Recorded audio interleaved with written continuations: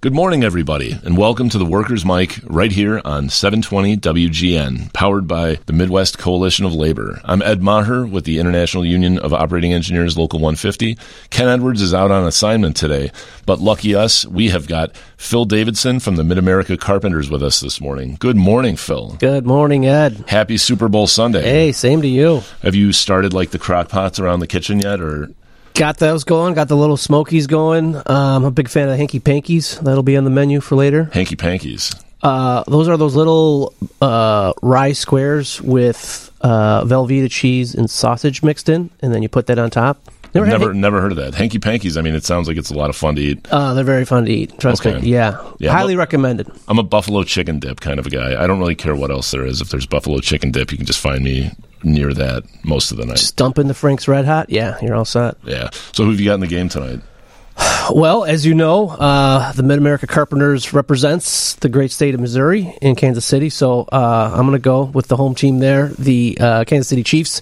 Our council office in Kansas City is actually right across the street from Arrowhead. So, let's go Chiefs. So I'm guessing it's not a very tall building. If you put a folding chair up on the roof, you wouldn't be able to see into the game. Unfortunately not. It's only a couple stories, but I guess if you had some sort of extension ladder or something. So, no, actually, don't do that. We've got a few months to figure it out. Yeah, that would definitely be unsafe. All right, well, great. I mean, a connection to the Super Bowl, something I actually saw this week in the news that was interesting to me that I never knew was that all of the footballs that the NFL uses are made in Chicago. It's a UFCW Local 1546 signatory company named Horween Leather, and they make all the balls for the NFL and all the balls for the NBA, actually. By Wilson, right? They're all Wilson? Yeah, I think they're contracted out, but they're the ones who, Wilson is the manufacturer for all those, but that's awesome. Yeah, and one of the founders of the company used to play on the Chicago Cardinals before they were the Chicago Staleys, I guess, but one of those really old school George Halas Bears guys. Where did you learn that info? I hadn't heard that one myself. Actually, not to totally call out our partner television station, but it was on WGN television. So if you're looking for good television news and great labor radio, you're going to find it on WGN.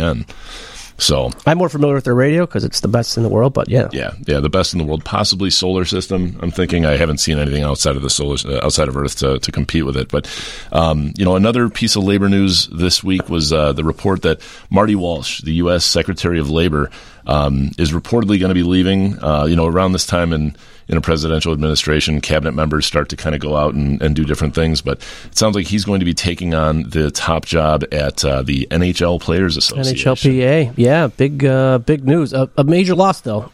Marty, I believe, was the first card-carrying labor secretary in 50 years. Yeah. So let's hope we get his replacement also as a card-carrying member. And he was the head of the building trades in Boston, and he did a lot. He was a worker, and I know people within that department who have worked really hard to protect things like prevailing wage and just kind of use the agency to move things forward where Congress can't get it done. There are things you can get done within the agency, so it'll be a big loss, but go do great things for the hockey players. Yeah, Marty. I'm glad that he's still going to be with the union. He's going to represent the hockey players union, so yeah. Good luck, Marty. So today we have a really interesting guest, somebody I think you and I both know very well, but his name is Professor Bob Bruno from the University of Illinois. He's a professor of labor education, labor and employment relations at their Institute of Labor and Employment Relations, University of Illinois, Urbana-Champaign. So he does a tremendous amount to educate the public, educate union members, and just kind of advance information about the labor movement and how important it is to society. So I'm really excited to talk to him. Bob is the man. He really is. He takes what can be kind of a dry subject and makes it so interesting. So he'll be here with us in a few minutes. I hope that you'll all stick around to listen. So we've got a couple of commercials coming up, but stick with us right here for more Workers' Mic on 720 WGN. You're listening to the Workers' Mic, powered by the Midwest Coalition of Labor and sponsored by Megan Financial, Premise Health, and Voya Financial. Welcome back, everybody, to the Workers' Mic right here on 720 WGN. In the previous segment, Phil and I were talking about the guests we have coming in today, so we are very proud to welcome Professor Robert Bruno, who is a professor of labor and employment relations at the School of Labor and Employment Relations at the University of Illinois at Urbana-Champaign. Welcome, Bob. Hey, it is great to be with you, Ed and Phil, and it's mouthful talking about the University of Illinois. You must have a really big business card. Yeah, there's a lot of stuff stuck on it. It does have a union label on it, by the way. Yeah. That's only one of your titles, I believe, too. There's more. Yeah. In addition to being a professor, which I'm very proud of, I also direct our labor studies program, which provides worker education to union and non-union members. And I direct a research shop inside the school called the Project for Middle Class Renewal. Hopefully we'll have a chance to talk about that. Oh, absolutely. Yeah, that's the work you do is amazing, and I've known you a long time, Bob, and the work that you do with union members, at least in Local 150, the operating engineers, is so important because when we bring in new members, it's important for them to know the history of labor and what their part in it is. And you lead those classes on labor history, and it's always inspiring to hear you speak. And I don't know anybody, I can't think of anybody who knows more on the subject than you do.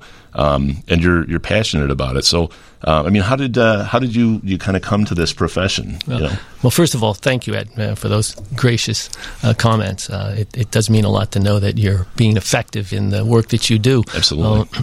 I come to it because I grew up in a working class background. My father was a union steelworker for over 3 decades. My mother worked a variety of different jobs.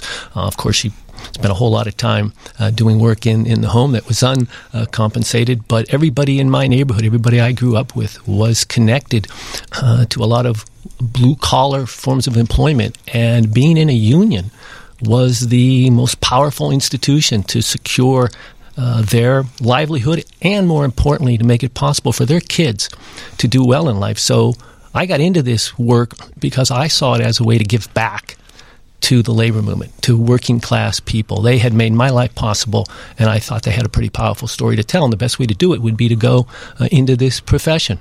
Right. Well, that's awesome. I was going to ask real quick, is your program, Bob, unique amongst colleges and universities? I mean, do many have labor management relations department? Yeah. So it is unique for 2023. There was a time right after World War II when the labor movement was probably at its zenith in terms of membership. It was an important institution. It had helped win World War II. Labor management relations was seen as critical to developing the middle class. And so programs like this occurred in lots of universities across the country. We are the second oldest program. However, we get into the politics of the 1980s and the attacks on organized labor that have since ensued. And these programs have either been eliminated or they've been whittled away. So right now, we stand as one of the really few examples of programs like this that really do function at a very high level. And to a great extent, it's because this is a state that respects the rights of working people to organize into unions. Right. I've organized events across sort of the eastern half of the U.S. With the operating engineers, and we always try to include a labor education component. And so we look to wherever we're hosting that event, the local universities, to try to find a professor of labor history. And in the last 10 years, there's really almost nothing. I mean, in Appalachia, we were able to find some, but in the southeast, it's almost impossible. Yeah. And it's worth distinguishing. There are lots of folks who are labor historians, and they will be teaching really good labor history to undergraduates. The real specialty of our program is that we have a mixture of undergraduates, but the largest percentage of our students are working people. They're union members. So you're doing labor history as part of labor education to union members, like those apprentices to the members that you mentioned, Ed, at 150, which helps to build their level of consciousness about the importance of this institution. Well, we talk a lot about on the show about how staff of unions, we need to sort of train up the next generation to understand all the different functions of unions, because unions are multi-billion-dollar organizations that carry out so many important functions to support workers. And your programs, I mean, I'm a graduate of your program right when I got into this business at UIC. I took the classes, but I was there with a lot of other sort of just working folks learning about labor law, learning about, steward, learning about labor history. And, it's an amazing service because it does give people the context they need to understand our place in this and, the responsibility to move it forward. Well, I appreciate you mentioning some of the classes in UI and the fact that some of those classes happened here in Chicago. So we're a statewide program. Administratively, the home is in Urbana-Champaign, but we're a statewide program with offices in both places. So we provide labor education training to about 3,000 union members across the state, and it's a very comprehensive training. So you can get a certificate, for example, in labor leadership, and it talks about organizing and bargaining, and it talks about politics. In fact, tomorrow I'm teaching a class that looks at labor economics. So you can get a very well-rounded education about how you are situated as a worker in the workplace and what your relationship with that labor movement is all about. And we believe that it strengthens your commitment to that organization, and it helps that organization to function more efficiently. And again, we've been doing that since I haven't been there for quite that long, but we've been doing this since about 1947. That's how far back the program goes. Yeah. So why is labor history so important for listeners who have never been part of a union and maybe know nothing about the history of the American labor movement? Why is it so important to society today? It's so important today, and it was so important yesterday, and it'll be so important tomorrow, because at the core of this country's development is its work. It's the work that people do. I mean, I would argue that it is the sort of essential human activity that we do work.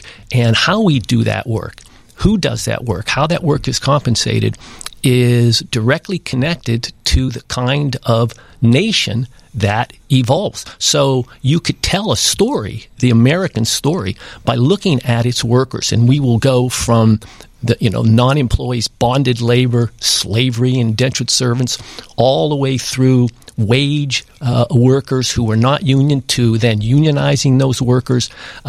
It brings immigration history, because to a large extent, if not almost completely, the labor movement story is an immigration story.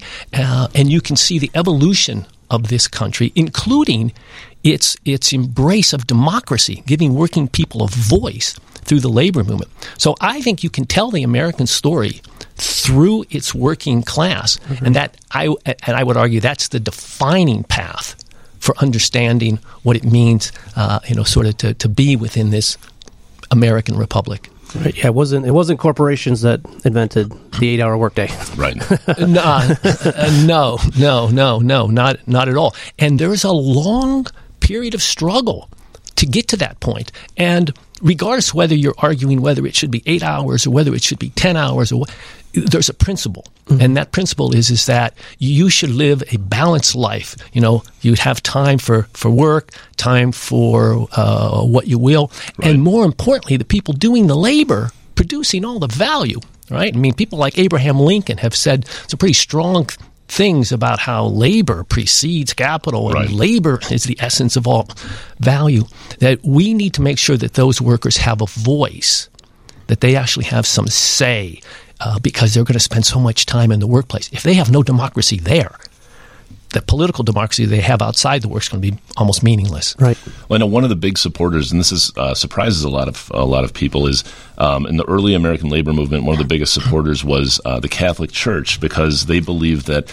people have to have time that allows them to worship, give them time to work, to sleep, and in that 8 hours for what we will has to include their ability to worship. So I know I was surprised when I first learned that, but it was the Rerum Novarum, I think, was the name of that edict that came out hundreds of years ago. So there are a number of papal encyclicals that, as you say, go back an extensive period of time, and then just in the 20th century, a number of statements, papers written by the American Catholic bishops, by the Pope, that speak to Catholic social teaching, that fully embrace the right to organize, that see the value of work, and from that Catholic perspective, that is God's will being unfolded in the world through the work of the workers. So the teachings very clearly make the argument that work should not be exploitive.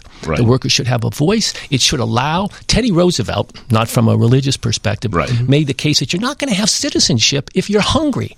It's going to be meaningless to go to the polls and say you're functioning in a democracy when you're working in a sweatshop. So you're going to have to combine its political economy. You're going to have to combine those things. By the way, Ed, you brought up the position of the Catholic Church. It was a little extraordinary. I think just recently the Archbishop has come out against an ordinance in the city of Chicago, which would be essentially just a labor peace agreement, which we can certainly talk about. I did see that. It seems contradictory to that bit, history. Yeah. But they were supportive on the Workers' Rights Amendment, though. They were. Yeah. And the Archdiocese has been very, very, a good, strong partner with labor for as long as I can remember in Chicago. There's been a great relationship, so I was a little bit surprised to see that too.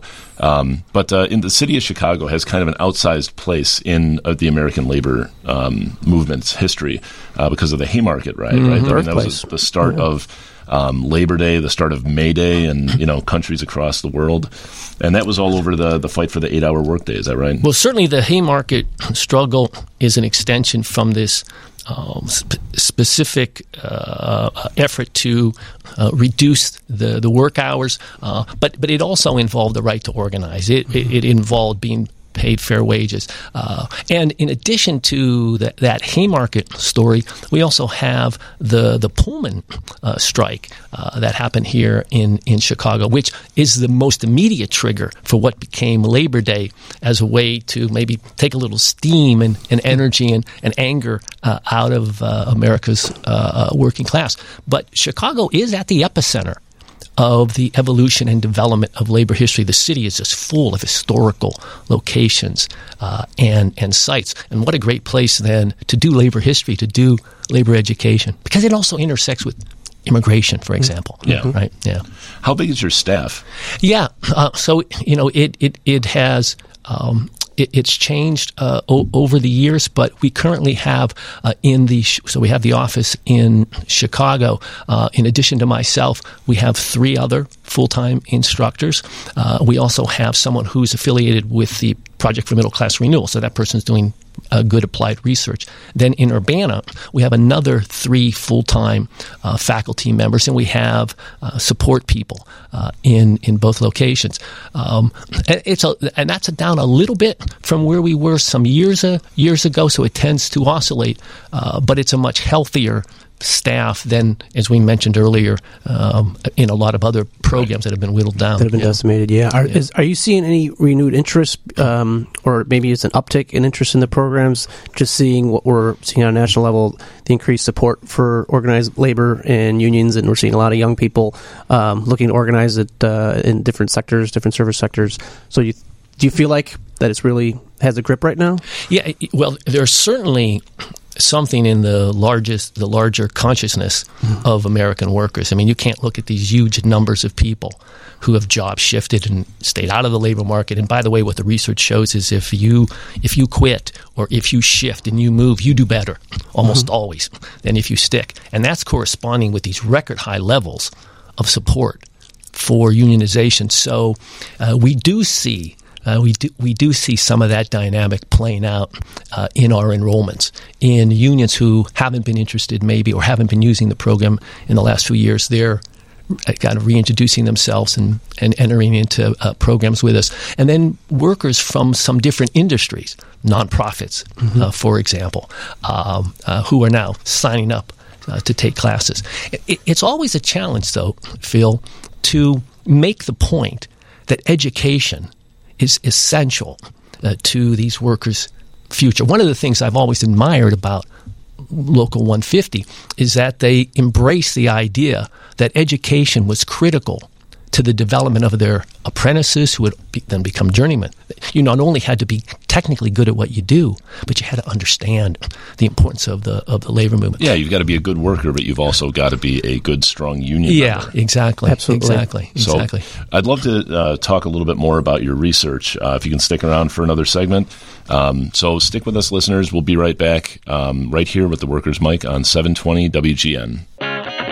You're listening to The Workers' Mic, powered by the Midwest Coalition of Labor and sponsored by Megent Financial, Premise Health, and Voya Financial. Welcome back, everybody, to The Workers' Mic right here on 720 WGN. It's Ed Maher here with Phil Davidson, and we are talking to Professor Bob Bruno. He's a professor of labor and employment relations from the University of Illinois at Urbana-Champaign. Yeah, thanks for having me. Absolutely. So before the break, if you weren't with us, we were talking a little bit about the research that Bob's program does and that he heads up. And, I got to say, with the trends of union favorability being at their highest point since the 1960s, and with the increase in organizing, this has to be sort of an unprecedented time almost, or just a fascinating time to be doing this kind of research. Yeah, it is. The continuity, though, is that the research on what we would call the union advantage or the union premium, and we can look at it in just a multitude of different ways, has been very robust, meaning strong and consistent for decades. So there's new issues, there's new industries, but the findings are consistent that in a union setting, you have workers who outperform non-union workers. You have union members who receive better benefits, better pay. They're safer on the job.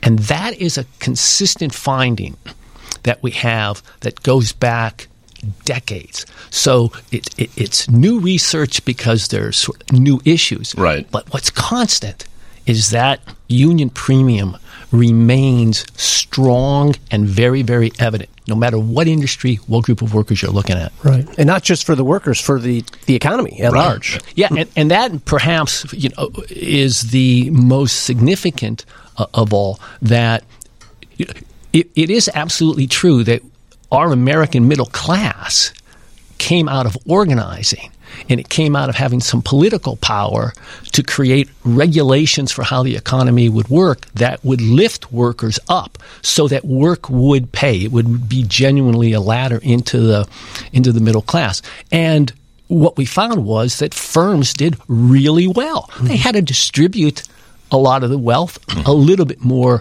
equally, but they did really well. They outperformed their non-union competitors, and the broader community was healthier. So poverty rates were lower. Fewer people were dependent on government social insurance. You found that home values, we've studied this, home values were higher in union households. They paid a higher percentage of their revenue to taxes, right? They actually helped to support the public infrastructure, which was correlated to safer neighborhoods. It correlated to better funded schools. So you had multi-generations benefit, and by simply saying, let workers have a voice, right. Put them at the table, let them negotiate a deal. They'll do so in the best interest, not only of themselves, but it'll work out for the firm, for the employer, and the broader community will benefit. And we can take a look historically. In fact, if you look at unionization rates over decades, and you compare it to percentage of people in the middle class, and then you look at a lot of these social indicators, and you look at a graph,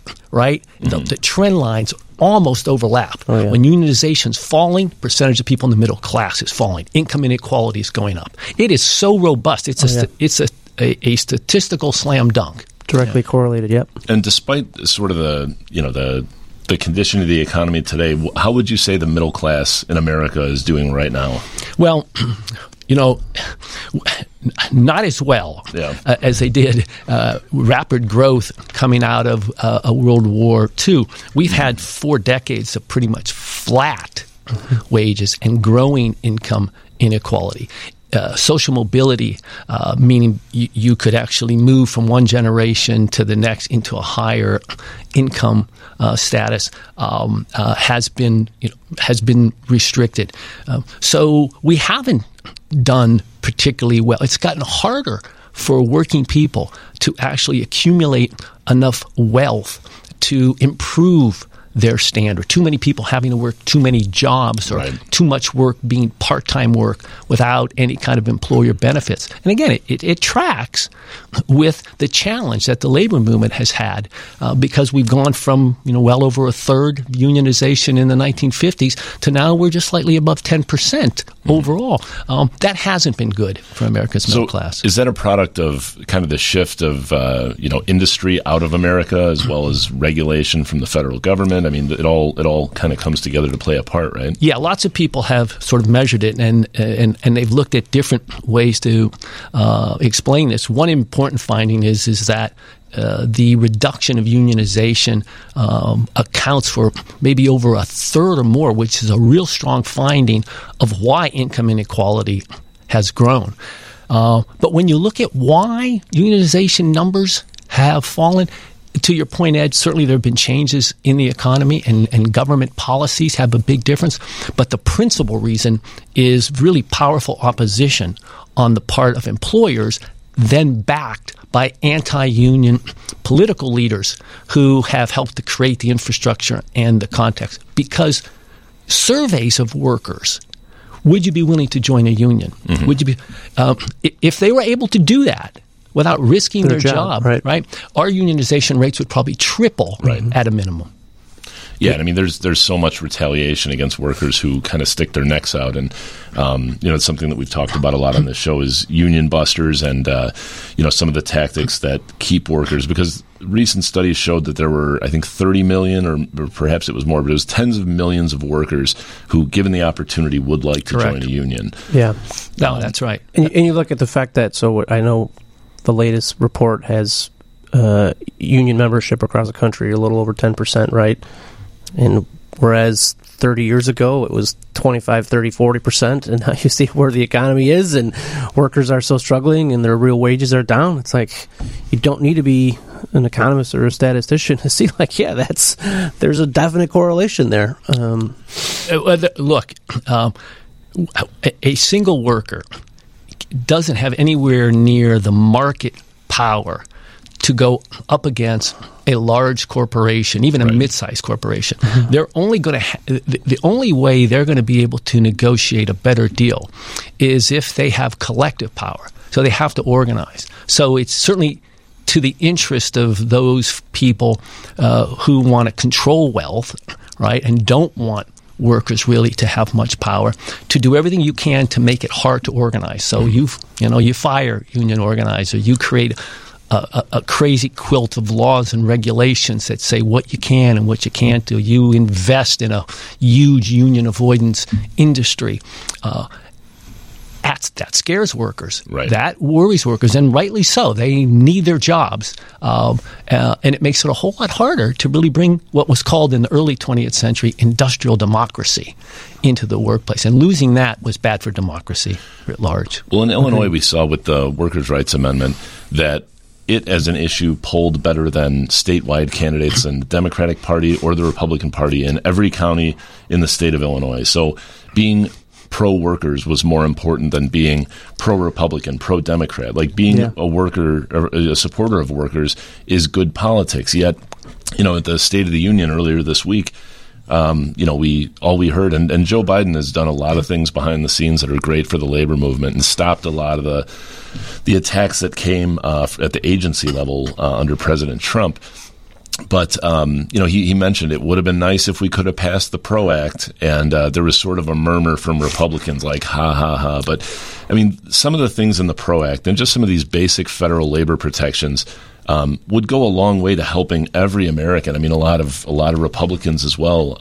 So, I mean, what does it take to kind of break that through at the federal level to make people understand that if you support workers, it's going to help you? Yeah. Well, you make a very good point, Ed. That the PRO Act would reset that relationship in the workplace and give workers a clearer path to doing what the National Labor Relations Act, passed in 1935, clearly states is the mission of the law, and the U.S. government is committed to it, allowing workers to organize and to bargain. And promoting the unionization. Right. And promoting, that's correct. And why? Because it would save capitalism. Right. Because it was good for economic development So it becomes really imperative for advocates for workers, labor unions most essentially, to be able to communicate how something like the PRO Act would enable workers to have greater control over their lives. In other words, life isn't just happening to them. They're not just taking what's being given. Right. They have agency in their life. To live a fully human life is to have agency, right? To have some say in what happens to you. And a piece of legislation like that would give you input. And for what it's worth, just looking at Bureau of Labor Statistics numbers, a good 2/3 or more of people out there in the labor force are workers. So they're the vast majority. So why, if we're in a democracy, why shouldn't the vast majority of people have some say about what happens in their workplace? And something like the PRO Act would do it. And that shouldn't be that hard of an argument for Democrats or friendly Republicans to make. It's frustrating for those of us who kind of understand the value of it. Right, because I think most people don't understand. I mean, sure, there's mechanisms to organize and to collectively bargain, but they don't realize is how much the deck is stacked against the worker in those negotiations, and that's what the PRO Act would remedy. But as we've talked about before in the show, like just when you have an election and you have the support to form a union, that doesn't mean it's going to happen. You have so many hoops to jump through, and there's so many opportunities for the employer to reject the vote and to drag their feet before you're actually recognized. No, that's right. In fact, some of the best research that's been done by colleagues of mine point out that after a union is certified in that first year, only a small minority actually get a contract. Yeah. And it gets dangerous after that first year, whether or not that union's going to survive. So if we were denying the will of 2/3 or more of voters in our civic elections, would we call ourselves a democracy? Exactly. Or would something crazy happen? But we do it to workers in the workplace, and with near impunity. Exactly. Yeah.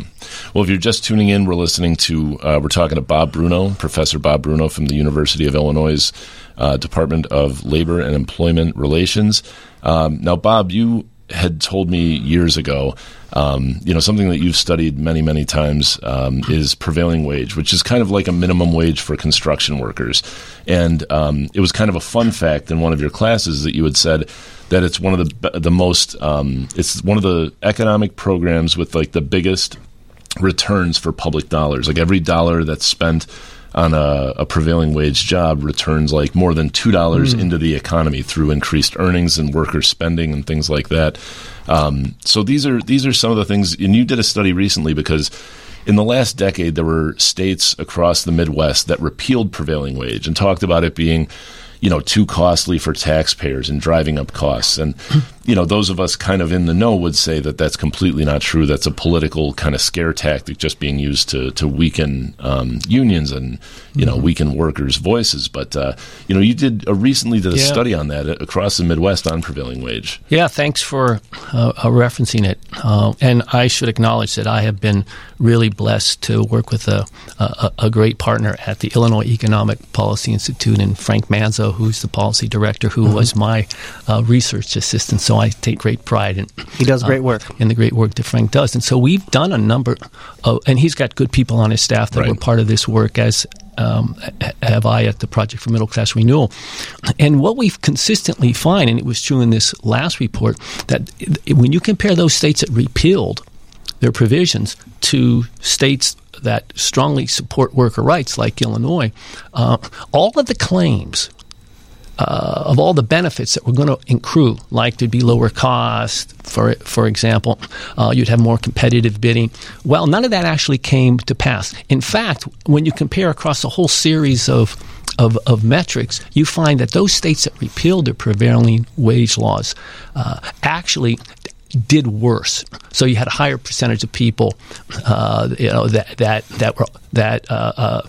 qualified now for public assistance. Their wages might have grown, but they grew less than they grew in those worker rights states. And so on, anywhere from 10 to 12 different measures, the workers in states that protected their prevailing wage laws actually outperformed all of the workers in those repeal states without doing any harm to the public bidding process, without driving up costs. In fact, in those states that didn't repeal, you saw greater value, because one of the other great things, and maybe we don't say this enough, the labor movement helps to secure qualified workers, right? And so unionized firms have a better opportunity to find qualified local work so they can secure the labor. And that's something employers want. That's something that the community wants. And we found that in this most recent study.